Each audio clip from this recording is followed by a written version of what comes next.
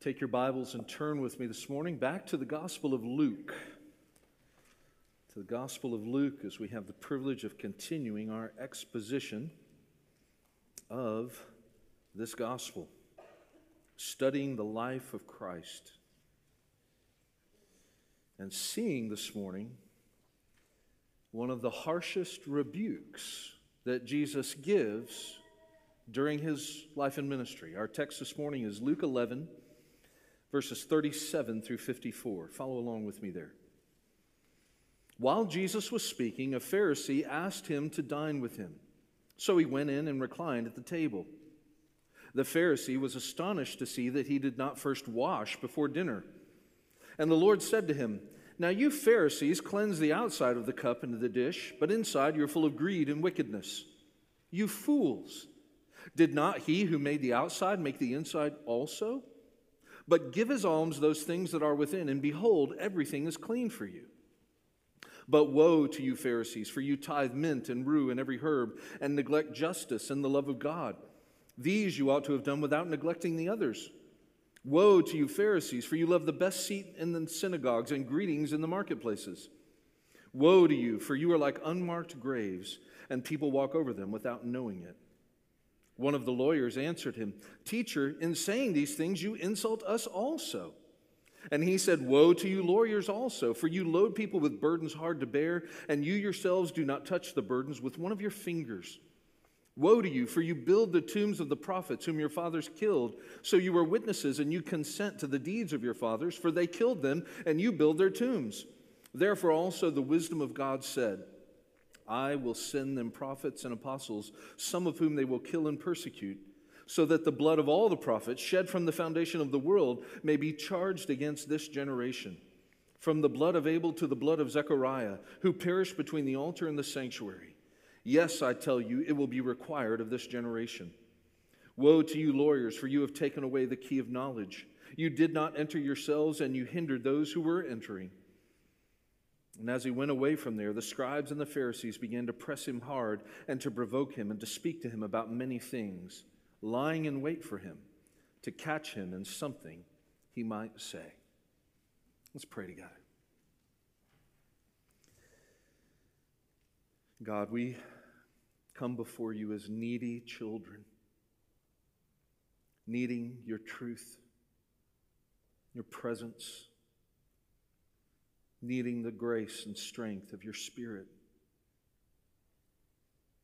needing to have our minds renewed, indeed, Lord, even transformed through Christ your Son. Lord, as we hear our Savior speak so severely, we see the great peril of hypocrisy. Save us from this peril, O God. Guide us now in truth and righteousness. In your name we pray. Amen. What if you heard Jesus say to you, "Your soul is like an unmarked grave"?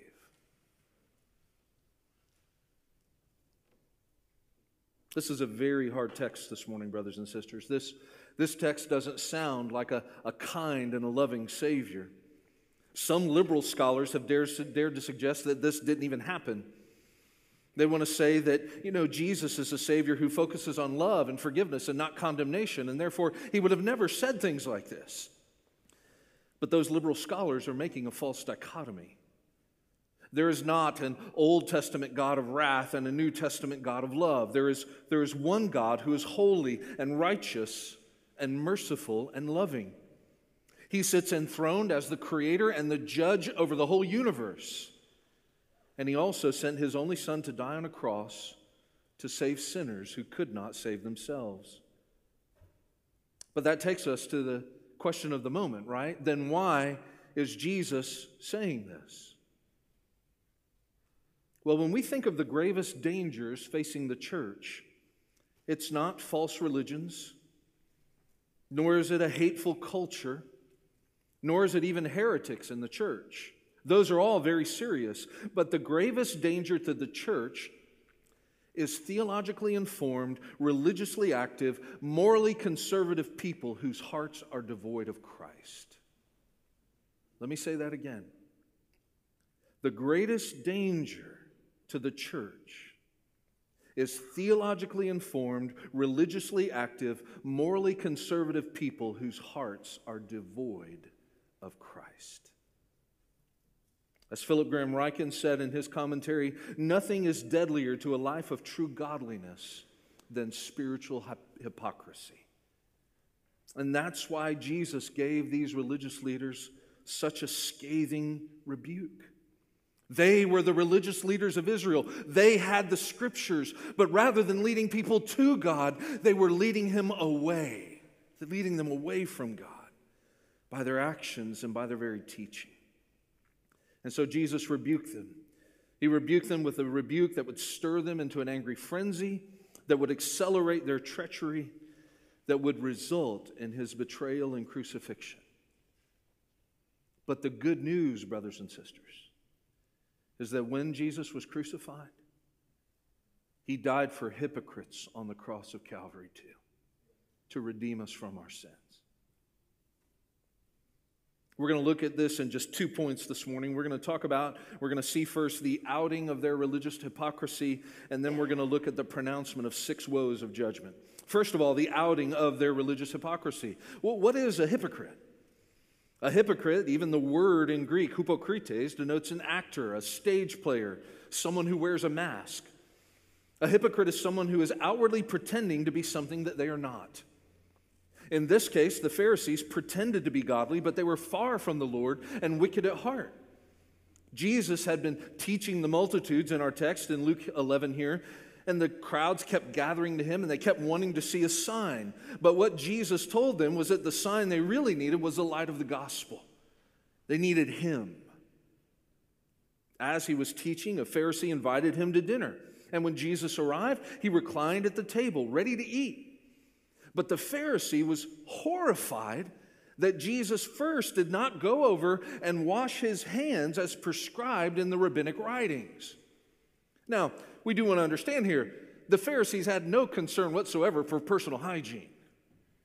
They were concerned with ceremonial purity.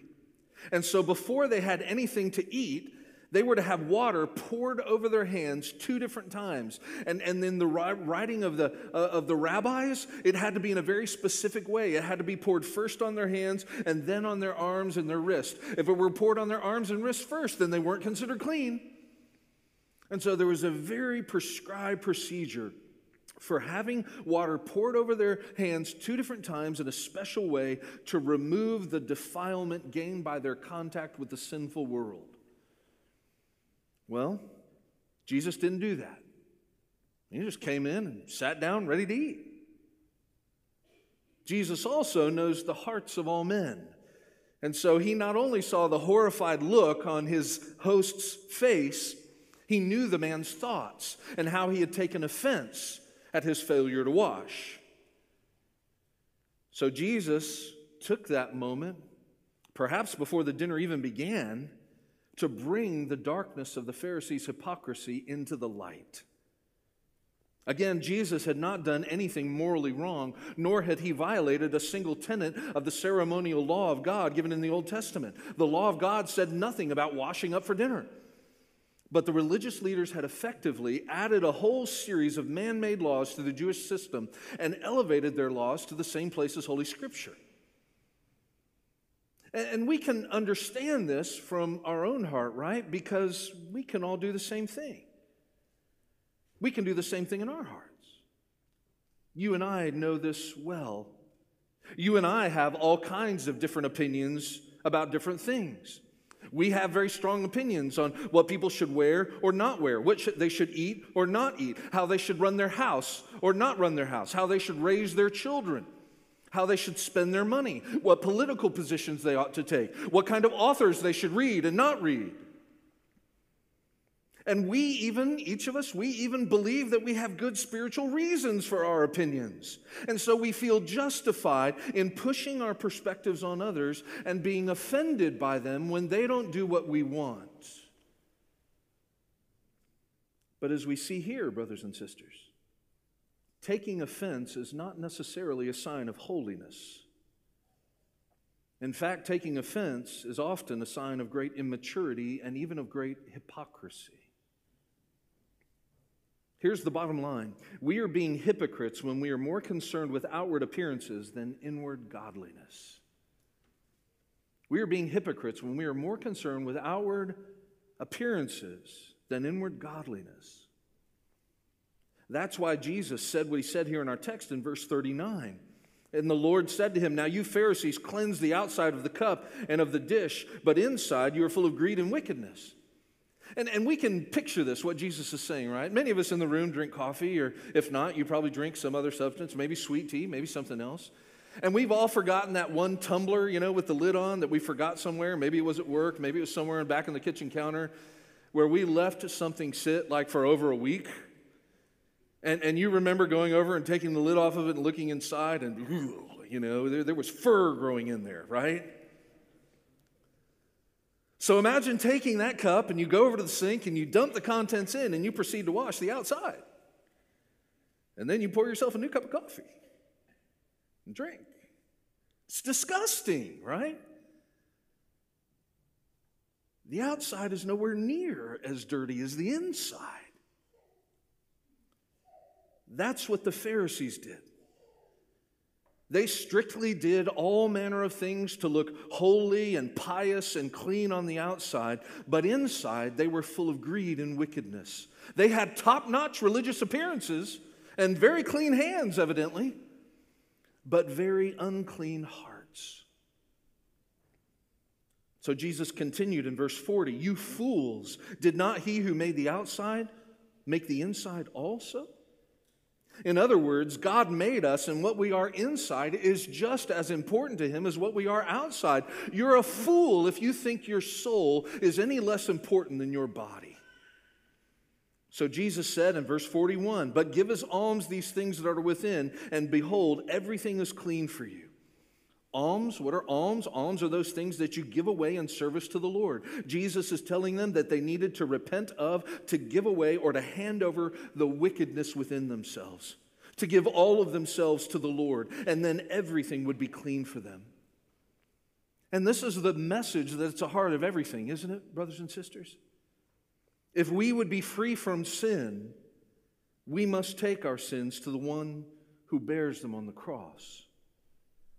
God alone, through faith in Christ, is the one who cleanses us, body and soul. He is the one who cleanses us of our pride, cleanses us of our hypocrisy, cleanses us of thinking more highly of ourselves than we ought.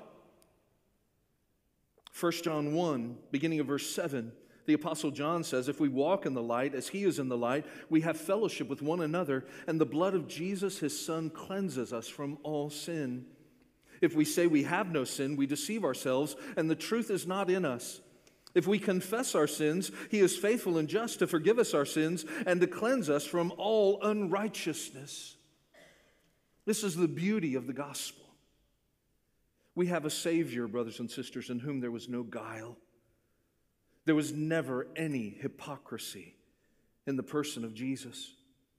What he was on the outside was a direct reflection of what he was on the inside. Pure, holy, a man who loved his Father, who loved people, even people who were his enemies. A man who rightly denounced hypocrisy among the religious of his day. And a man who would ultimately lay down his life in sincerity and truth as a demonstration of God's love to redeem us from sin, to give us the promise of eternal life. Let us walk in the light as he is in the light. That takes us then to the pronouncement of 6 woes of judgment. Jesus has already outed the Pharisees now at this point for their hypocrisy, and now he goes right for the jugular, if you will. He goes right to the Pharisees, lest they miss the implications. He goes right to dealing with specific things that they did that demonstrated their hypocrisy. And as we look at what he says to the Pharisees, we can very easily see areas where we struggle with hypocrisy as well. As we go through these 6 woes, in fact, I'm going to bring them to bear as lessons for us. Number 1, we are hypocrites if we are more concerned about inconsequential minutia than we are about the greater things that matter to God. We are hypocrites if we are more concerned about inconsequential minutia than we are about the greater things that matter to God. Look at verse 42. But woe to you, Pharisees, for you tithe mint and rue and every herb, and neglect justice and the love of God. These are the things you ought to have done without neglecting the others.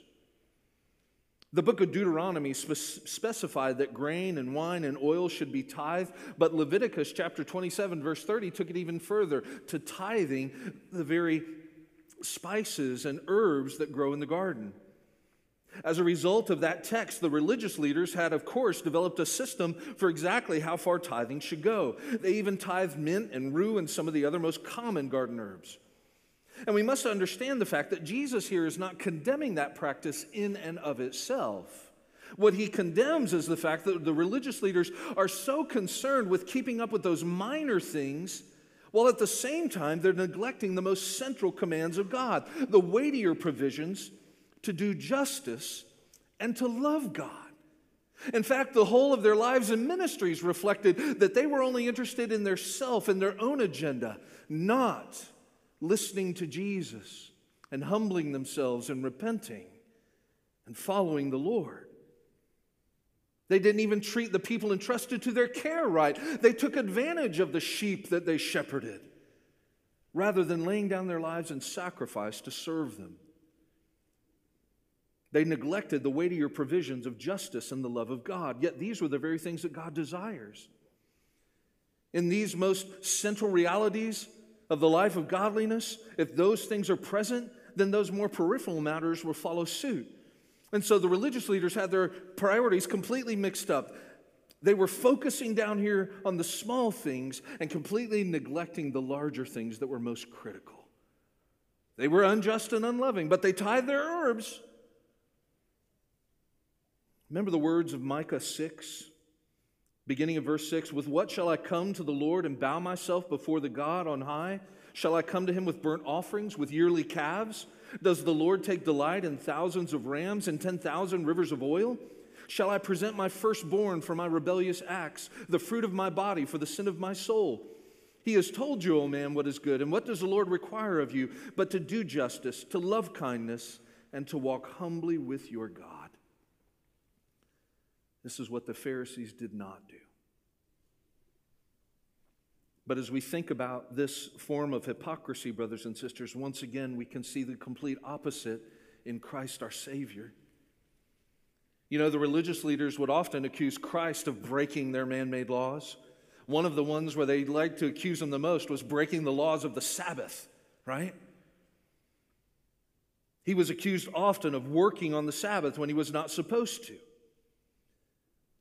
But each time Jesus responded, he told the Pharisees that compassion was the greater law.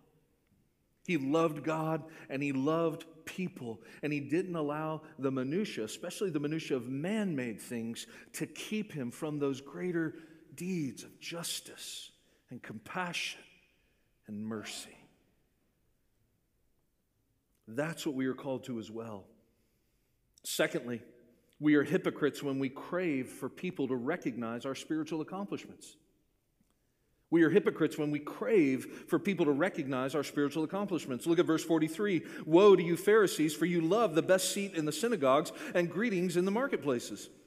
You know, in the synagogues, the chief seats, or the seats of honor, were the seats closest to the sacred scrolls of the law. You know, in the Baptist church, our sacred seats, I think, are at the back because those are the ones that fill up most and first, right? But in the synagogue, it was the front. Everyone wanted to be up front, near the rabbi, near the written law. And so those seats were usually reserved for visiting religious dignitaries or the elders of the village. Well, the Pharisees loved to be welcomed to those seats of honor whenever they would attend the synagogue. They loved those places of importance in front of the people. And you know, they also craved respectful greetings in the public square. You know, the Pharisees, they didn't like it when someone would just greet them outside going, "Hey, Joe, how you doing?" No. The Pharisees, they wanted to be greeted with, Well, greeting, most honorable Reverend Dr. Sir. They particularly like the title rabbi, which originally was a title of respect. It means my teacher or my master. Jesus was called this, but the religious leaders had reinterpreted the title rabbi to represent a place of highness or exaltedness to which others were subservient to. They sought to exalt themselves in the eyes of men rather than exalting God.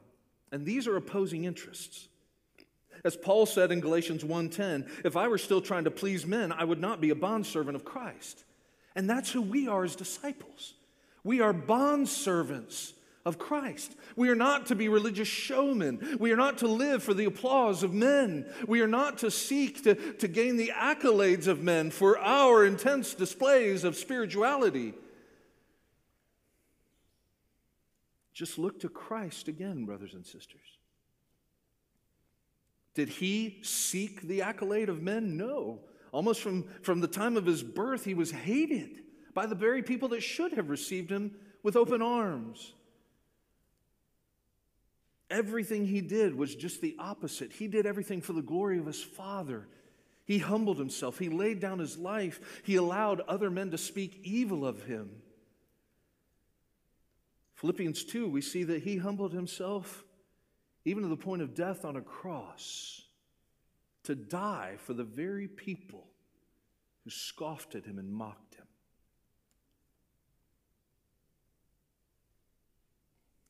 What's the third type of hypocrite we see here? Thirdly, we are hypocrites when we are spiritually dead inside and no one knows it, and maybe we don't even know it ourselves. We are hypocrites when we're spiritually dead inside and no one knows it, and maybe we don't even know it ourselves. Look at verse 44. Woe to you, for you are like unmarked graves, and people walk over them without knowing it. You know, according to Numbers 19:16, any Israelite who touched a grave was ceremonially unclean for 7 days. And this is why the practice in Israel at that time was to carefully whitewash the graves so that people would notice them and stay away from them. What Jesus is effectively saying to the Pharisees is that for all their outwardly portrayed religious devotion, they were spiritually dead and rotten on the inside. And therefore, they were contaminating influences. They told people to follow their spiritual example because they supposedly knew the way to holiness. But in reality, they were leading people to spiritual deception and death. The hypocrisy of the Pharisees was deadly to other people's souls. You know, it's not hard to see this in Christendom today. More and more, we see pastors and leaders abandoning the core truths of the gospel in order to appeal and to reconcile themselves with a secular culture. We also find out that well-known Christians and even evangelical leaders have been engaging in gross sin over years, and no one held them to account. We have so many churches in our nation plagued by unregenerate membership that manifests itself in disunity and backbiting and anger.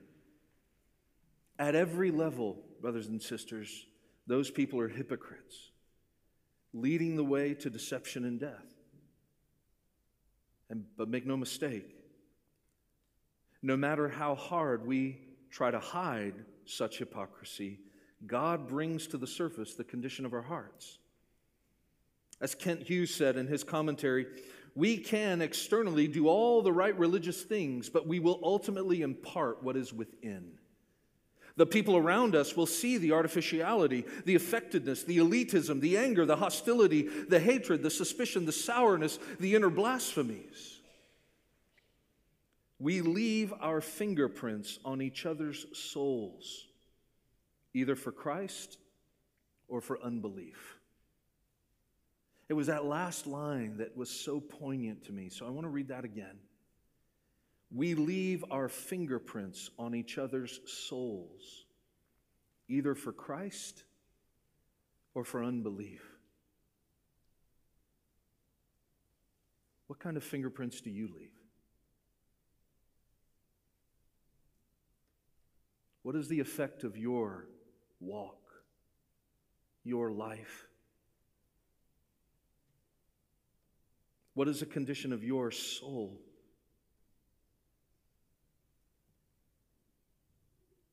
I asked at the beginning of my sermon, what do you think it would be like to hear Christ say to you that your soul is like an unmarked grave?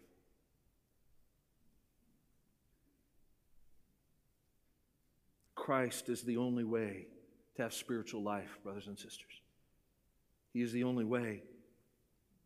Jesus was always consistent in his character. The righteousness of his actions revealed the righteousness of his heart. Indeed, brothers and sisters, all other men may fail you. I may fail you.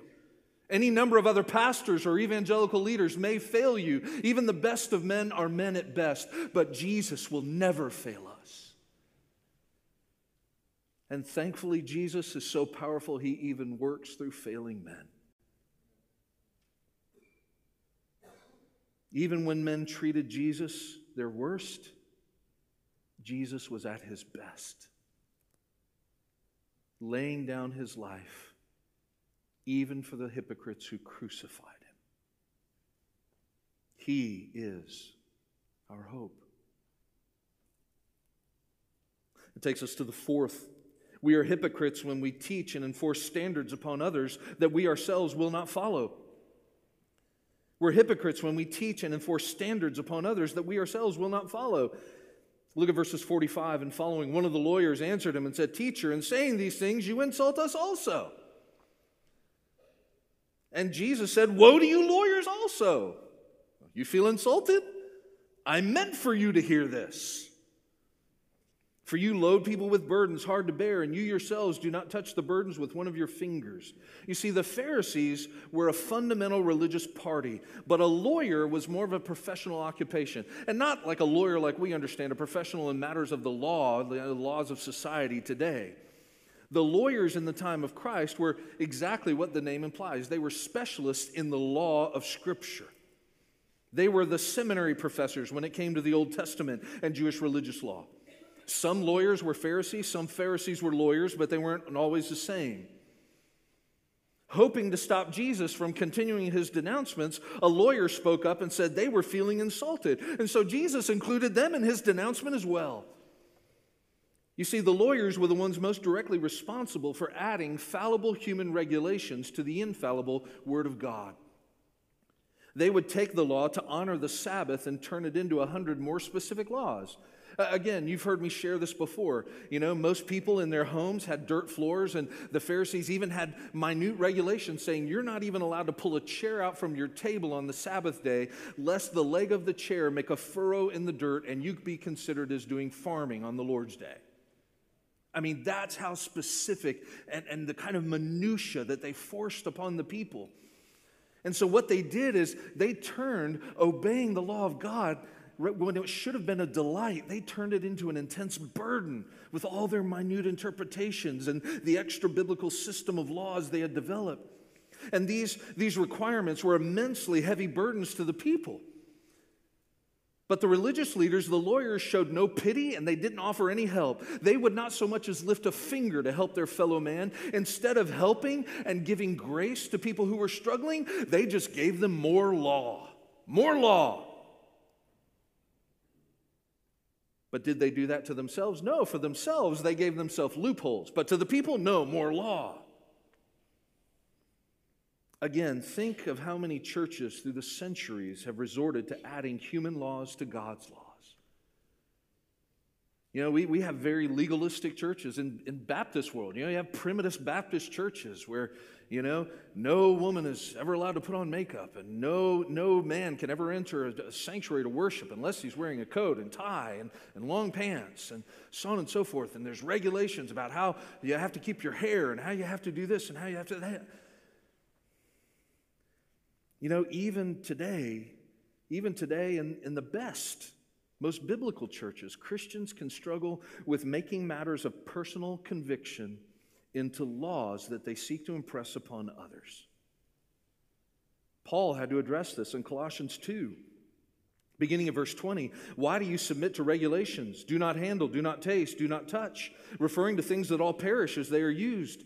according to human precepts and teachings. These have indeed an appearance of wisdom in promoting self-made religion and asceticism and severity to the body, but they are of no value in stopping the indulgence of the flesh. You know, you can be doing all those things outwardly that look good and still have a heart that is devoid of Christ. That's the warning. Once again, what is the cure? Jesus is our cure. Jesus was no hypocrite. He called us to be holy, and he was holy. In fact, Jesus was holy for us. He called us to be pure, and Jesus was pure. And he didn't give himself any loopholes to that purity. Jesus did not add burdens to us through law. He set us free to true loving obedience through grace. You see, brothers and sisters, more law, more regulation never saves. More law, more regulation, more man-made regulation, that only binds the conscience. And it creates the appearance of godliness, but a denial of God's power. Christ, as we're united with Christ and resting in Christ and trusting in Christ, we are set free to true loving obedience through his grace. Number 5, we are hypocrites when we claim to honor those who are godly and yet continue selfishly imbibing the rebellion of our own hearts. We are hypocrites when we claim to honor those who are godly and yet continue selfishly imbibing the rebellion of our own hearts. Jesus goes on, picking up at verse 47, to denounce the lawyers for how they were building the tombs of the prophets. You see, in the time of Christ, making memorial tombs for the prophets was considered a pious act. So the lawyers and the Pharisees and the scribes, they would build these great memorials and shrines for the prophets, and they would wax eloquently about how if they had been alive during that previous time, they would have heeded the prophets and honored God. But Jesus knew their hearts. Their fathers killed the prophets, and with their hypocrisy, these guys made sure they were dead by building them tombs. Even at this very moment, these religious leaders were rejecting Christ. They were standing in opposition to the greatest prophet, priest, and king ever to walk the face of the earth. That's why Jesus says, look at verse 49, as the wisdom of God, Jesus is the wisdom of God. As the wisdom of God, Jesus said this was God's plan all along. He sent the prophets and the apostles knowing that they would be rejected and killed by his people, and each one would add to the blood guilt of this generation. You know, the first righteous man murdered in the Bible was, of course, Abel. That's why he's mentioned here. His brother Cain was jealous that Abel's sacrifice was acceptable to God and his wasn't, and so in a fit of jealous rage, he murdered his brother. That's in Genesis 4:8. And then Zechariah was the son of Jehoiada. In 2 Chronicles 24, he prophesied on behalf of the Lord right after the death of Jehoiada, and the people didn't like what he had to say, and so they stoned him right there in the middle of the temple courts. And in the Hebrew canon, the book of 2 Chronicles was the last book in the Jewish Bible. So the first righteous man, Abel, and the last righteous man, Zechariah, they were murdered by the Jews from first to last. From first to last and almost everyone in between, the prophets were horribly persecuted. Now we can slip into this too, can't we? We can think highly of ourselves and say, well, if I had been there, I would have been fighting for Jesus. That's what Peter thought. And he ended up denying Christ. In our own pride, we can think we would do better, but brothers and sisters, we wouldn't. You and I would have either been screaming with the crowds crucifying him, or you and I would have been hiding in an alley somewhere away from the Roman mob. You know, Jesus, the Pharisees invited him to dinner.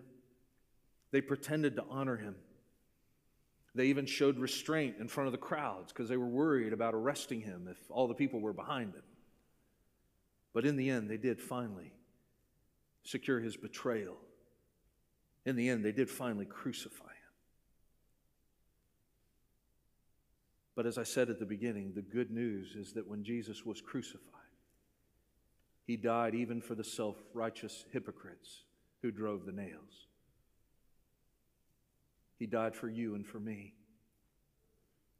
Because if you don't see by now, what I mean you to see it is this: every single one of us has a degree of hypocrite within us.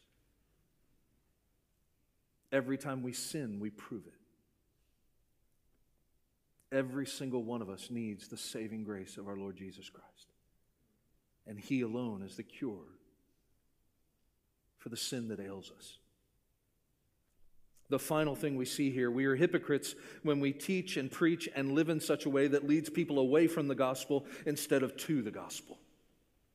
Woe to you, lawyers, verse 52, for you've taken away the key of knowledge. You did not enter yourselves, and you hindered those who were entering. Jesus ends this passage with the greatest irony of the whole passage. The Pharisees and the lawyers and the scribes, they were the official stewards of Scripture and teachers of the law in Israel. Because they had taught the Scriptures, they held the key of knowledge that would lead men to salvation. But with all their superfluous wrangling and denial of biblical truth, they had taken away this key of knowledge. In their pride and selfishness and rebellion against God, they denied Jesus, who is the key to eternal life. He is the way, the truth, and the life. There was no other name given under heaven among men by which we must be saved. They would not admit this themselves, and they also sought to hinder anyone who is seeking to follow Jesus. You know, brothers and sisters, we also can hinder people from coming to Christ. How is it that we may take away the key of knowledge? Ryken gives an excellent list for reflection in his commentary. We take away the key of knowledge when we fail to be clear and simple in telling people about Jesus. When we speak about the work of the church rather than the saving work of Christ. We take away the key of knowledge when we add works to faith as the basis of our standing before God. When we focus on our outward religious presentation rather than our inward spiritual transformation. We take away the key of knowledge when we treat the Bible as a text to be analyzed rather than the living Word of God that is to be believed and obeyed. We take away the key of knowledge when we love to get caught up in complex theological arguments but resist being vitally connected to the person of Jesus Christ. We take away the key to knowledge when we so overemphasize one particular doctrine that we distort the message of salvation. We take away the key to knowledge when we confuse our Christianity with our politics. We take away the key to knowledge when in our fear and our indifference we fail to live the gospel we say we believe. You know, we see in the final two verses of this text, verses 53 and 54, how these lawyers and Pharisees responded. They went out from there seeking to provoke and press him and catch him in some wrongdoing. They began to actively plot his downfall. Brothers and sisters, that is what hypocrites will do. Those trapped in their hypocrisy will defend themselves to their dying breath and seek to put to death anyone who would dare challenge their hypocrisy. But Jesus, He always leads us in the truth. He is the truth. He lives the truth. Jesus is always laboring to give men the key of knowledge, the saving knowledge of Himself.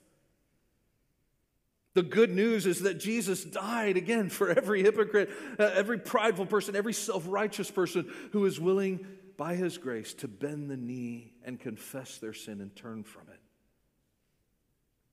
And that's the good news, isn't it? That the one whose soul is like an unmarked grave can be forgiven and born again in Christ. The one who is, whether he means to be or not, such a corrupting influence upon others can become a trophy of the grace of Almighty God. And so I go back again to what it said in verse 41. Give as alms those things that are within, and behold, everything is clean for you. Brothers and sisters, give yourself to Christ. your wants, your desires, your perceptions, your convictions, your problems, your difficulties. Some of you are here, you have problems with other people. You have problems with the church. You have problems in your home. You cannot claim to love Christ and persist in perpetuating those problems. Go to Christ. He will give you the new heart that you need to love, to honor, to be merciful, to walk without hypocrisy, to walk in the truth, to be holy, truly holy, depending wholly upon Him.